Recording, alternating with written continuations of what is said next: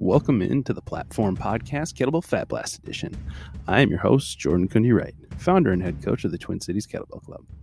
On these special episodes, I'm going to be telling you about my own personal journey to get into the best shape of my life, and shit's about to get real. I'm going to take you along on this journey with me and tell you about the good, the bad, the ugly, and share the successes and struggles along the way. I'll talk about the frameworks and methods that I'm applying to accomplish this goal, and the why behind them without the BS and fluff you see on social media every day. I'm excited and nervous to be kicking off these episodes. And in episode number 2, I'm going to get into my lessons from dry January, some of my history with addictive, destructive, maladaptive behaviors in the past, why that matters, and why I decided to take on a dry January, and some of the lessons that I learned from it, and as well as some of the strategies that I employed to successfully complete it, and hopefully some lessons that can be pulled forward as I move forward, and hopefully there are strategies that you can employ in your own life as well around anything that you struggle with, whether it be alcohol or other substances or food. That's definitely a through line that can tie in elsewhere. So if you're interested in following along on my journey, you can follow my special Instagram profile at Kettlebell Fat Blast, all one word. And as always, if you're appreciating the content that I'm putting out there, I would appreciate if you would support the show by supporting my affiliates and leaving a 5-star rating and review in your app of choice. Thank you so much for listening.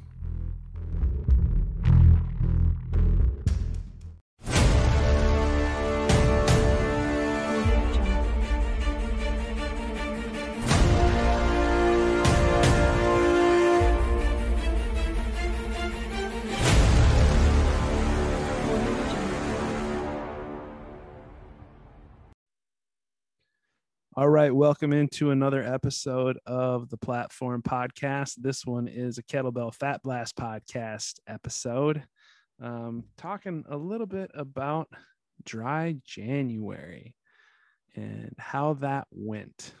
So in case you missed my episode with Audrey Carlson, she is a licensed medical family therapist as well as an addiction counselor. We talked in late December about doing dry January and some tips for a successful dry January and how you could go about setting yourself up for a successful month off from drinking, and why that might be important and some of the benefits of that.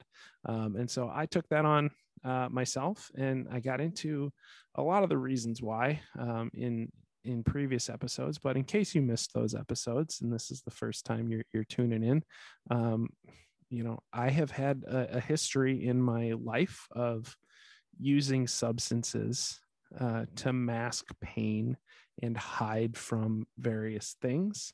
I have a history of self-destructive behavioral patterns. So, starting out very young, say, I think sixth grade is the first time I can remember intentionally not eating, intentionally making myself throw up, intentionally using laxatives to go to the bathroom to try and keep my weight down. So I had a proclivity for eating disorder, disordered behavior, self-destructive types of behaviors, restrictive and binging patterns, addictive type of patterns.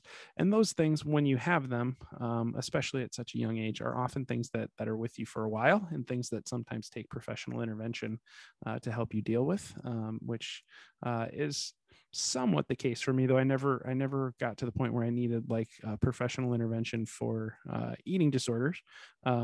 But I have had therapy. I've had, and those are things that we've talked about in therapy. And then, into high school, I probably went the other direction and probably started having, body dysmorphia a little bit, which is basically the antithesis of anorexia, or the other side of the spectrum of anorexia, where in anorexia you believe that you're never thin enough, and even someone who is incredibly thin will still view themselves as not skinny enough to be attractive or to be what they want, and the thinner they get, the better they feel about themselves. Body dysmorphia is kind of the other side of that.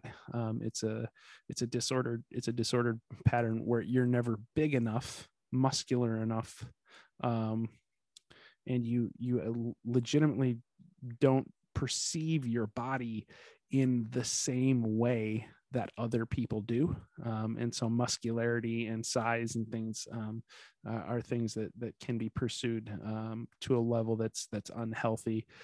You see some bodybuilders, not all, have this, and some have other disordered behaviors, but not all. That is a misnomer that is often out there, that all bodybuilders have body dysmorphia. No, some of them are huge and they know that they're huge, but there are some that no matter how big they get, they still don't perceive themselves as being huge or strong enough or big enough or muscular enough, ripped enough, etc. So I kind of went that direction, though it wasn't about being ripped; it was just about being huge. And then into college, I transitioned more to binge pattern behaviors and binge drinking, binge eating, taking pain medication that I was prescribed for a back injury, and then when they wouldn't refill my prescriptions, buying them just from a drug dealer, getting Vicodin, which was fairly easy to do when you're on a college campus, but abusing painkillers, abusing muscle relaxants, abusing alcohol, abusing marijuana, all of those things kind of in combination, especially in college, especially late in college when I did legitimately have a back injury. But anyways, so I have a history of problems with substances in general, and especially towards binge and shame. Are my main patterns. Anorexia was never my favorite thing because, why deny yourself something that you really truly enjoy and you can just like overindulge on it and then throw it up. That's that was the logic behind going more in the bulimic binge pattern than doing the anorexia thing. Not that there was necessarily a logic behind it, but really just that's my personality. Too much is always better than not enough.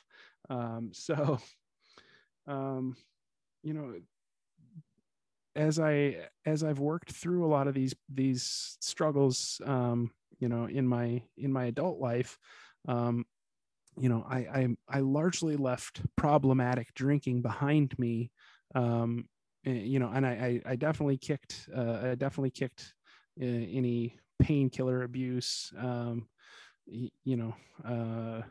relatively early.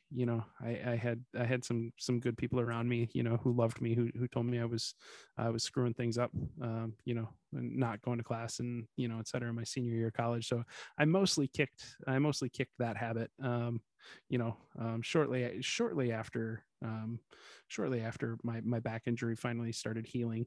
But yeah, the binge drinking and smoking weed and those types of things, took a lot longer. But into my mid 20s and into my later 20s, I mostly got my drinking under control, especially when I decided to get healthy and lose weight, and got into health and fitness and was a personal trainer. I was not drinking very much. There was actually a period of time I took like almost a year off from drinking basically at all. I would very rarely drink, and that was important for what I was trying to do as far as losing weight and getting healthier. So I didn't drink very much or hardly ever. But into my 30s and now, I'm 37 now. I still have some issues with alcohol and how it crops up. And for me, it can be kind of a slippery slope. And that's really what I realized during the pandemic, is that for me, it really became a thing that filled the gaps. And what I mean by that is I didn't have my usual routine. I didn't have my daily commute. I didn't have the structure in my life that helped kind of anchor me to a routine. I couldn't go see people. I didn't have my community. I couldn't go see my friends, and a lot of those things. So I found myself during the pandemic drinking a lot more than I should, particularly with frequency. Was really kind of how it started. It kind of started as like a drink a day every day, though. That was the thing, like having a drink or two every day. Um, and then it was, a drink after work or after I worked out.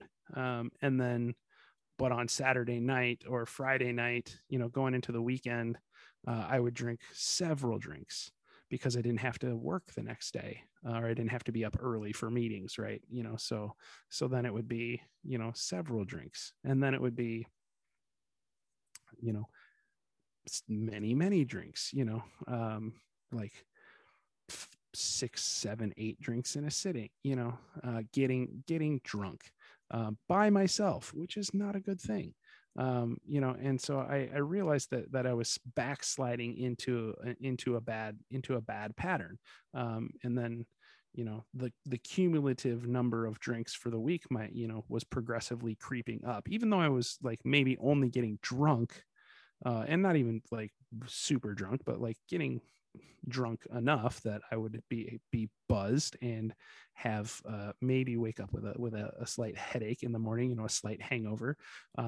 But I was also growing a tolerance, which is, as we learned from Audrey, one of the signs that you are, trending towards problematic drinking, right? When you need more and more to get the same effect, and you're intentionally drinking more to get the desired effect, so it was trending the wrong direction. And what had been, a drink a day became 2 drinks a day plus, a binge on a weekend, or, et cetera, so those types of patterns can really become problematic. And I'm happy that now I have a level of awareness when I see those things happening, that I can kind of press pause and take a time out, or realize I at least am observational enough about it and recognize the patterns and realize that things are going the wrong direction. Sometimes it takes a little while and it gets worse than it should, maybe before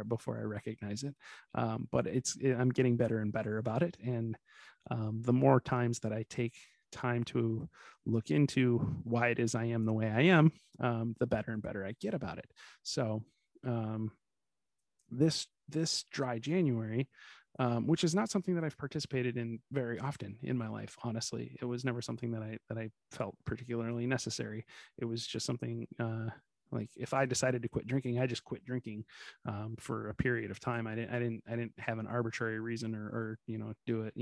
But this was intentional. It was a chance for me to step back in these unique circumstances that is COVID, quarantining at home, or sheltering in place, staying at home, put me in a little bit of a pressure cooker, like it did for all of us, and gave me the opportunity to really look at some of the triggers and some of the things that are that had led me down this path, and why I felt it necessary to do this, because it was suboptimal what I was doing, and it was taking me away from the stated goals that I had, and I wasn't living congruently with what I wanted to be doing with my team, with my athletes that I coach, with my nutrition clients, right? So I felt like it was important, to again refer back to like the imposter syndrome thing.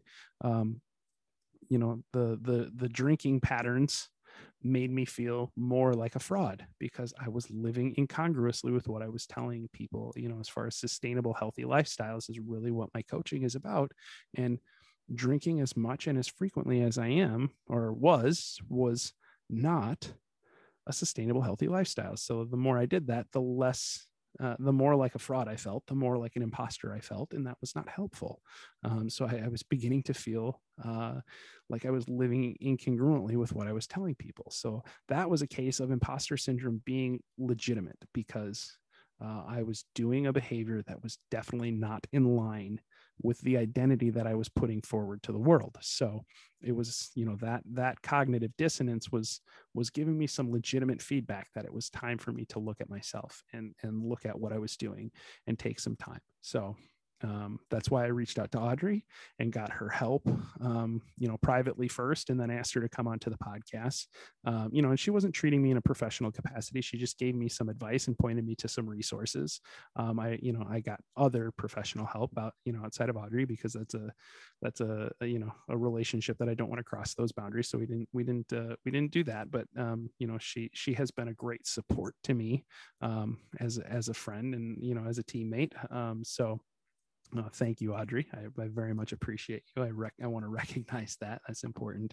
But I also want to call out that, I didn't hire her for that. I reached out to other resources that I had for that. So, but anyways,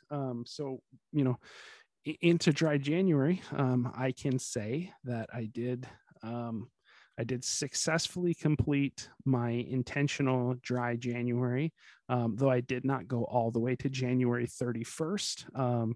January 30th was a Saturday and a Saturday night, and I had gotten a really good deal on some Chilean sea bass.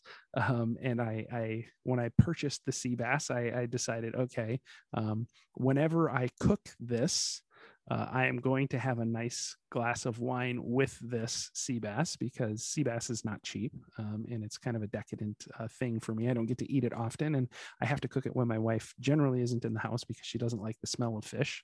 So I had to wait until she was going to be at work, and so it just so happened that she worked that weekend, and I was able to cook it that Saturday, and I had a nice glass of Chardonnay with it. I didn't go out and buy a special bottle. I just drank a glass of boxed Chardonnay, black box Chardonnay that my wife had in the fridge, but it went well with the meal. It was a planned thing, which was one of the things that we had talked about, that Audrey and I had talked about on the podcast. Like, plan, if you're going to start drinking, or you're going to take a moderation approach, one of the approaches is to plan your drinking, and to only drink when it's planned, and that limits the amount that you're going to drink. And so I had one glass of wine with my fish as the planned end to my dry January.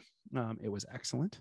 And I got to really kind of savor the flavor of the wine, which was great, and savor the food and enjoy the experience. And they are kind of complementary for me, because I have some background in that. So that was really important to me, that I kind of ended it on my terms. And I didn't feel it was important to make the arbitrary deadline of all the way through January 31st. It was just more important to me that I ended it on my terms and could show myself that I can have a moderation approach successfully, and reinforce that pattern, which was great. And I did that. But it's also important that, I reflected back on what were the lessons that I learned. What did I learn about myself? Maybe these are some things that can help other people. So as I journaled and kind of paid attention to what my triggers are, like a lot of people, stress is a trigger for me, and boredom is also a trigger for me, which is a big part of the reason I think that during the pandemic, when there weren't as many social activities, there weren't things going on as much, I didn't have to take the kids to hockey practice, or things like that. Like, there weren't as many social commitments, and then with my wife being in graduate school and working in the ER evenings, sometimes, there's a lot of nights alone at home with not a lot to do. And I'm not a huge TV watcher. So there wasn't a ton for me to do. And so boredom was sometimes a reason why I would have why I would have a drink. And one of my good friends from college actually started a podcast during quarantine that was about bourbons and spirits. And he and a friend were reviewing different bourbons. And early on in quarantine, that was one of the ways that I could kind of connect, was to get the same bottle of bourbon and drink the same bourbon and appreciate the same bourbon. And so it was kind of a thing that I would do out of boredom, and that was usually not a terrible problem. But when you start drinking because you're bored, it can become problematic. And then it was a way for me that I was kind of also, I realized that I was seeking social connection. So I was looking for, I would love to be able to get together with my friends and enjoy a bourbon with them. That's a different experience. That's a social experience. And what I realized very, very late, but during this process of dry January, what I realized is what I miss more than anything about those experiences is the shared experience of having a drink with friends.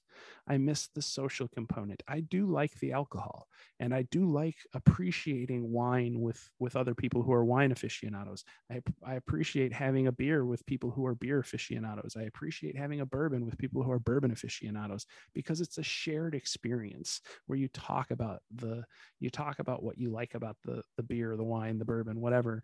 And it's a shared sensory experience. I almost said sensual, which would sound weird, but I guess it is sensual, but not in a sexual way, but a shared sensory experience with friends, right? And it kind of gives you a shared context to enjoy that situation. So I really, really like that. That's one of the things I liked about being a bartender, is I would get to make a drink for somebody and get to see their reaction. It's like being a chef, right? You make a dish for someone, you get to see them eat it and see their enjoyment and talk to them about it, right? I loved that about being a bartender, making recommendations that were good recommendations. I love doing those things. So I've really come to realize that loneliness is a big trigger for me for just substances in general. Not wanting to feel alone. That can be food, that can be alcohol, right? Just that's a big trigger for me, not wanting to feel alone. And feeling alone makes me want to turn to substances to feel better. And that's not helpful because what I realized, again, probably much later than I probably should have, is that when I drink by myself, I enjoy like the first drink or two. But once I get to the point of where it's starting to make me intoxicated, or I'm starting to get a buzz, which is usually for me drink 3. I'm a bigger guy, so it usually takes me a little bit longer, but like drink 3, drink 4, then I'm not enjoying it. The loneliness is not improving because I'm drinking by myself. Oh, weird. But a depressant like alcohol actually makes that loneliness worse. Really not something that should be shocking, and logically it's not. But for me, it was kind of a big revelation that I was trying to simulate the experience of drinking with friends by drinking by myself, which is really not a good plan. So I've come to realize that drinking by myself is a big problem. So I don't want to drink by myself. But realizing that it actually makes me miss my friends more helps me understand the why I like it, and I don't feel guilty about enjoying. It kind of normalized for me that, oh, maybe it's not. I don't have a problem with with moderation, because I have a problem with alcohol. I have a problem with missing my friends. That's the problem. So, what do I need to do to fix that? I need to connect with my friends more. I don't need to drink more. I need to connect with my friends more. So I've made it a point of trying to schedule regular calls with my friends, and see people that I miss and tell them that I miss them, and make it a point to try and have more regular contact with people, right? Connection is the antithesis of addiction, is something that I've read recently as I've been reading about this. So connection to others and connection to community is one of the best antidotes to addictive behavior and addiction. So is something for me that was important to realize, and maybe for other people it's a relatively obvious thing, but for me it was like a big epiphany, to realize that what I actually missed was connection to my friends, and I was trying to fake it by drinking by myself, and you know anyways, so I've kind of stopped doing that, and tried to replace it more with connection. And another big one for me was uh like flavor seeking. um Realizing that it's kind of just a habitual thing, right? But at the end of the day, you like the taste of a beer, or you like the taste of a bourbon, and your body kind of associates it with unwinding and de-stressing. But there's also a part of it that is just like, I like things that taste like something. I like flavor. I'm a foodie. I like good food. I cook. I'm a bartender. I like making drinks. I know about these things. And what they all have in common is flavor. So flavor seeking is definitely part of that. And that's like part of the reason sometimes people eat food even when they're not hungry. Is they just are seeking flavor. They're seeking sensory input. They're seeking stimulation. And I'm definitely one of those people. Like, if there's food in front of me that I know is good and I like it, even if I'm full, a lot of times I will continue eating it. So that's why I have to make it a point to remove it from my plate, or remove it from the table if I'm no longer hungry. So a big thing for me has actually been drinking sparkling water, flavored sparkling water.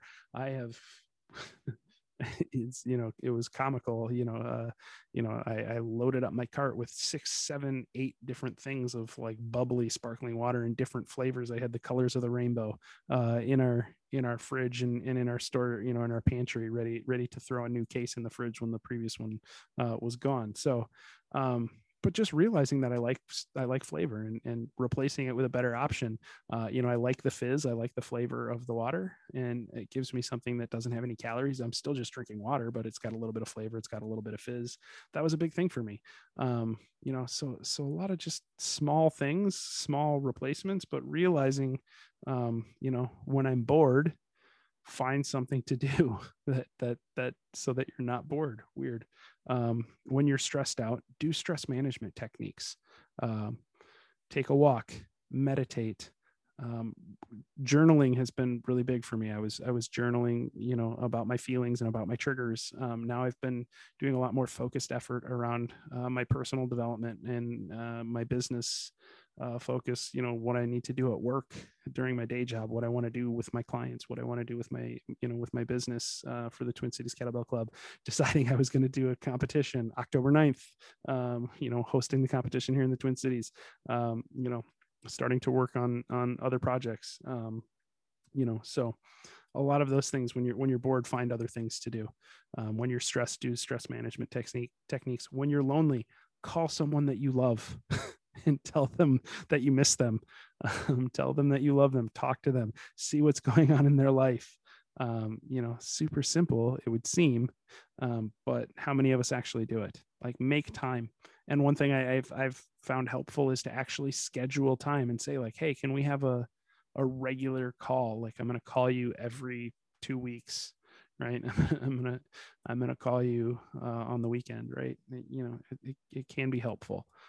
So those are just some of the things that I've learned. And I really think it was useful. There's a lot of lessons that translate, for me, it's alcohol. I've largely done so. I've done a lot of work with food already, and it was I didn't realize that I needed to do work with alcohol too. I probably should have realized that. I had dealt with the painkiller thing. Then I dealt with alcohol. Uh, I'm sorry. Then I dealt with food. Now I needed to deal with alcohol. So just keep knocking things off. But of course, the triggers are mostly the same. It's mostly the same stuff. And it's just a matter of figuring those things out and finding healthy substitutions or other things. So it's going to be interesting to see. I'm gonna try and take these lessons learned, and I'm going to attempt to do a moderation approach again. Now with better clarity around what my triggers are, and with better structures in place, and knowing what it is I need to do and what I don't want to do. I'm gonna start doing more. I'm gonna start doing more of those things. So my planned approach is moderation, and having planned drinks, once, twice a week, within very reasonable confines. But if that becomes difficult, or if I find myself slipping, backsliding, then the approach might just be to eliminate it again. But it was nice to confirm that I can do that without much problem. I didn't have a ton of cravings. I had some triggers, especially early on. But after about a week, it was mostly no big deal. So even if I stopped by the liquor store to get wine for my wife, I was fine. But anyways, that's my dry January story, and some of the things I've learned, and hopefully some things that will be helpful for other people.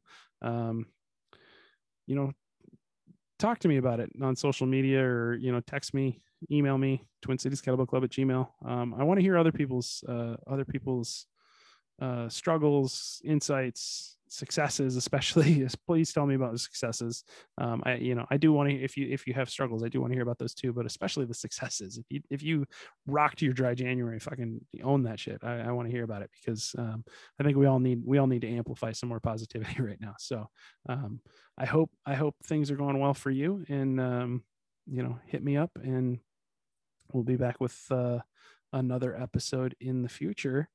And more interviews are coming. So I've got some interviews on the docket that I'm super excited about. So I look forward to getting them out there.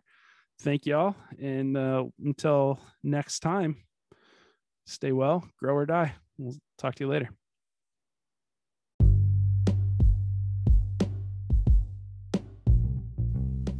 Thanks for listening to this episode of the Platform Podcast. I'm Jordan Kundi Wright. If you have a question, please email me at TwinCitiesKettlebellClub@gmail.com. Follow us on Instagram and Facebook at Twin Cities Kettlebell Club, on Twitter at TCKB Club, online at TwinCitiesKettlebellClub.com, and please help us grow our reach and give us a review on Apple Podcasts, Spotify, Stitcher, or wherever you get your podcasts. Until next time.